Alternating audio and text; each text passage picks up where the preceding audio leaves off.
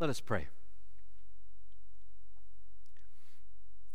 The grass withers and the flower fades, but your word, O God, will stand forever. As we read your word this morning, we pray that by the power of your Spirit we might hear your voice. In Jesus' name we pray. Amen. So our reading continues from Galatians chapter 5, right where the first reading left off. We start now with verse 7. Let us listen together for God's word to us. You were running well.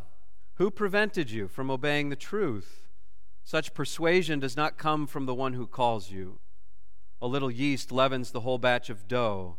I am confident about you in the Lord that you will not think otherwise. But whoever it is that is confusing you will pay the penalty. But my brothers and sisters, why am I still being persecuted if I am still preaching circumcision? In that case, the offense of the cross has been removed. I wish those who unsettle you would castrate themselves. For you were called to freedom, brothers and sisters. Only do not use your freedom as an opportunity for self-indulgence, but through love become enslaved to one another. For the whole law is summed up in a single commandment. You shall love your neighbor as yourself. If, however, you bite and devour one another, take care that you are not consumed by one another. This is the word of the Lord. Thanks be to God. For those of you who have been keeping score at home, you might have noticed that we skipped right over chapter 4 of Galatians. There are a couple reasons for this. One is that Lent is bearing down on us, and I have to get through this sermon series before a new one begins in just a couple of weeks. Another reason is because chapter 4 is a good example of Paul indulging in his first century Greco-Roman philosophical rhetoric, and it's a challenge to preach on, frankly. I'll summarize it for you in a moment. But chapter 3, you'll remember, was Paul emphasizing that the law served an important purpose. He called it a disciplinarian or a guardian until faith came in Christ. But because faith has come, because Christ has come, the law is no longer the criterion that determines inclusion in the family of God. It's no longer the source of righteousness. And in order to illustrate the relationship that we now have with the law, in chapter 4, he creates an allegory of using the story of Abraham and his concubine Hagar and his wife Sarah and their sons. Hagar gave birth to Ishmael, and Sarah gave birth to Isaac. Ishmael was born into slavery, according to Paul. Isaac was the son of the promise, who was born into freedom. And we, in Christ, are born into freedom. That's all you need to know about chapter 4. Not really. I'm sure there's a lot there. What Paul is doing now, as he enters into chapter 5, is he's sharpening his language about this relationship between grace and law. He's sharpening that contrast, and also at the same time, he is sharpening his tongue. He starts to talk about freedom in chapter 5, and if you were paying close attention, you may have caught what sounded like it might be a pun. And you were right when he says that those who insist on circumcision have been cut off from Christ. That is very intentional, not an accident. And then when Paul says, I wish those who are unsettling you would just go all the way and castrate themselves, that is Paul's temper. Finally unleashed. You remember at the start of this letter that Paul is angry with the Galatians. The letter began with Paul's anger, and it only continues. And now in chapter 5, we are reaching the climax of his theological argument, and we're also reaching now the fullest expression of his frustration and his problems with the law. Although that's probably not the best way to put it, it's not so much problems with the law for Paul as it is problems with how the Galatian church is using the law. Problems with their relationship or their reliance upon the law. For the Galatians, the law is a litmus test. It's a kind of shortcut for them that allows them to sidestep some of the harder aspects of what it takes to build and to maintain Christian community. Now, looking at this letter from the 21st century, 2,000 plus years removed from Paul, it's easy to feel like these concerns are no longer ours. There's a Jew and a Gentile conflict going on in this letter, which we intellectually, academically understand, but that conflict isn't really relevant to us today. There's a debate, a theological debate between grace and law, but we are Protestant Christians 400 years removed from the Protestant Reformation. We have settled the question of grace and law. We're not debating that anymore. And this is how we like to read Paul, because Paul is very theological with his language in his letters, and so we like to read him through a theological lens. But that's not the only way to read Paul, and maybe not the best way to read Paul. Paul was first and foremost an evangelist, sent out to the Gentile world to share the good news of the gospel, and out there in that Gentile world to plant churches, to nurture Christian communities. And his theology was always and only ever in service of those ends, the ends of sharing the gospel and of nurturing Christian community. But if we read Paul as if he is writing a book of academic theology, and then we just take away our theological nuggets like justification by faith, that's a good one. Let's hold on to that one. And grace over law, we like that one too. We're going to keep that one. But then we just chalk up the rest to an immature Christian community who just didn't know any better. But we know better now, so we're okay. But if we take that theological lens and sort of move it to the background a little bit and bring forward Paul's concern for the nature of Christian community, we see something different happening in Paul's conversation with the Galatians. What we see is that the Galatians have clear and obvious and rigid markers of who belongs and who doesn't, an easy shorthand to distinguish insider from outsider, what amounts to a very effective filtration system that keeps out the undesirables. And while we may feel like arcane arguments over theological points like justification by faith don't have so much relevance for us today, how about the accusation that the church is too good at labeling outsiders? That might hit a little closer to home. How about the accusation that the church has developed practices that feel like faithfulness but really just function to separate the church from the world? How about the accusation that the church pursues religious adherence but neglects real faithfulness? These are some of the charges that Paul levels against the Galatians. These charges could apply to the church, I think, in any age. And for Paul, a community that is defined in this way would be completely incapable of being a messenger of the good news in the first century or in the 21st century. And this is certainly the state of the Galatian church. For them, circumcision is a quick and easy shorthand for whether or not someone keeps the law. And keeping the law is the litmus test for belonging to the family of God. And belonging to the church, the family of God, is what it means to participate in the grace of Christ. So therefore, if someone is not circumcised, they do not participate in the grace of Christ. It's that clear. It's that simple. It's really neat and tidy when you think about it. Or to use a Presbyterian term of art, it's very decent and in order. There are no surprises here. No one gets to cheat the system.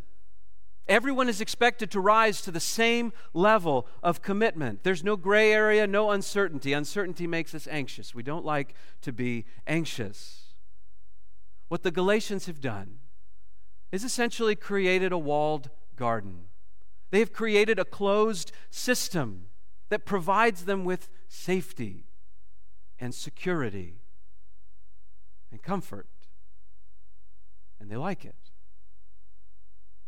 Since you all are Floridians, I'm going to tell you about something magical that exists in the Midwest. It's called a basement. And a basement is a below-grade part of your house that is a wonderland for children. Basements have second-hand couches that are dirty and really comfortable, and lots of pillows, and kids can make messes in basements, and no one who comes to visit the house ever sees those messes, so they can just remain forever and ever. Amen. My kids, when we lived in Michigan, would use our basement for building forts. Because again, forts get built and they never get cleaned up unless mom and dad get involved. So the basement was an ideal place for this. And I would sometimes help, and when I helped, we could get a little more creative. I could bring kitchen chairs from upstairs down, and we could create tunnels and passageways and all of this. But when the kids made their own forts, they were much simpler. And usually what they would do is just drape a blanket over something that created just enough space underneath for them to hunker down. No way in, no way out, without moving stuff around, their own little secret private space. And they might bring in stuffed animals or a book or coloring books, or if they were lucky enough, an iPad, and have their screen time in there, and then just hope we forget about them forever. And they can just watch TV endlessly. This is what they liked. This is the kind of secluded secret space that they would like to create. And we can understand this. Institutionally speaking, I think we can understand this. We belong to a well-built institution with policies and processes and boundaries. Now, I love the Presbyterian Church. I wouldn't be doing what I do if I didn't love the Presbyterian Church. And I think that the Presbyterian Church has great strengths when compared to some of the other historic Christian traditions. But of course, we also have our weaknesses. This is something called the Book of Order.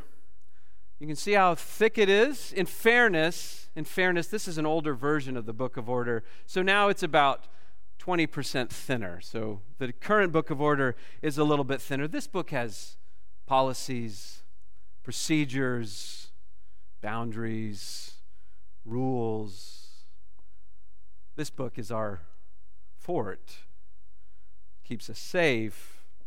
We don't have to grapple with uncertainty because we have the answers. We don't have to expand our sense of identity or purpose, at least not without a duly selected committee and their recommendation to the larger body. We don't have to accommodate disturbances that come in from outside the system, at least not until they've been fully processed and digested and reprogrammed to fit so that everything is decent and in order. It gives us safety and security and comfort. It's our fort. It's our law. In creating this closed system, this clean system, the Galatians, Paul says, using that pun, they have cut themselves off from Christ. They've closed themselves off. They built a fort with no way in. With no way in. And in so doing, he says, they have fallen away from grace. And we might hear those words and think that Paul is saying they've lost the grace of God, that they no longer have access to the grace of God. But that's not how grace works. If you can lose it, it's not grace. Paul is not saying that they've lost God's grace. What he is saying when he says they've fallen away is that they have failed to embody the grace of Christ, which is what the church is called to do. The word he uses to say falling away is a word that is also used to describe a ship that has drifted off course. The church has lost its way. And Paul describes their situation as slavery, as a kind of captivity, which is why he goes to all the trouble to develop the contrast between freedom and slavery in chapter 4 in his allegory. Because the Galatians have fallen captive to their law, to their shortcuts and their litmus tests, to to their shibboleths and their identity markers. They have fallen captive to their walled garden, to this closed system. They drew a border. They built a wall, and now they're trapped inside. Now they're cut off from Christ. Now they have fallen away from their purpose, which is to be a sign of grace in the world. If we function, we the church, the big church, if we function as a closed system, a walled garden, our own little fort, when we face challenges and uncertainties, the questions that we will instinctively ask are questions like, how do we protect the system? How do we preserve what we've built? How do we keep further disturbances away? And we fall back on our law. And we remain safe and comfortable and captive.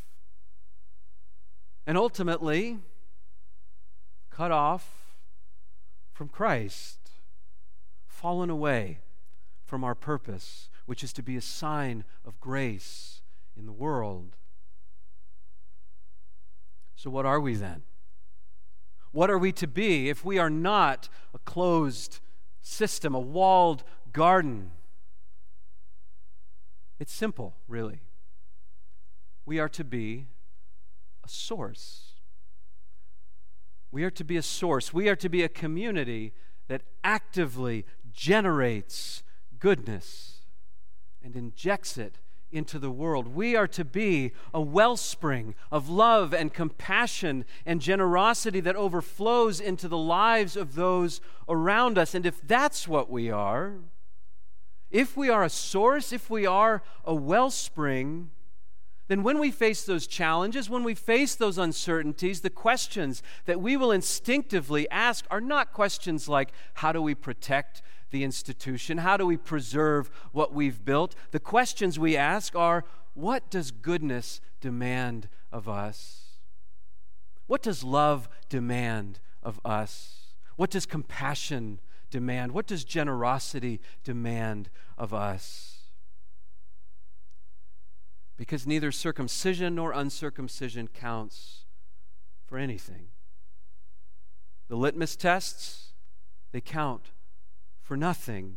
The procedures and the processes, they count for nothing. The only thing that counts, and now I'm quoting Paul directly, the only thing that counts is faith working through love. So we are free. We are no longer captive to sin, and we are no longer captive to the laws of our own making. We are free to be a source of goodness, plain and simple. Free to be a wellspring of love and compassion and generosity. The only thing that counts is faith working through love. Let us pray. God, we desire to be your faithful church, but we have such strong tendencies to fall back into what makes us feel safe and comfortable. So we pray that you would continue to disturb us and unsettle us so that our life together might be a sign of grace, your grace, for this world. In Jesus' name we pray. Amen.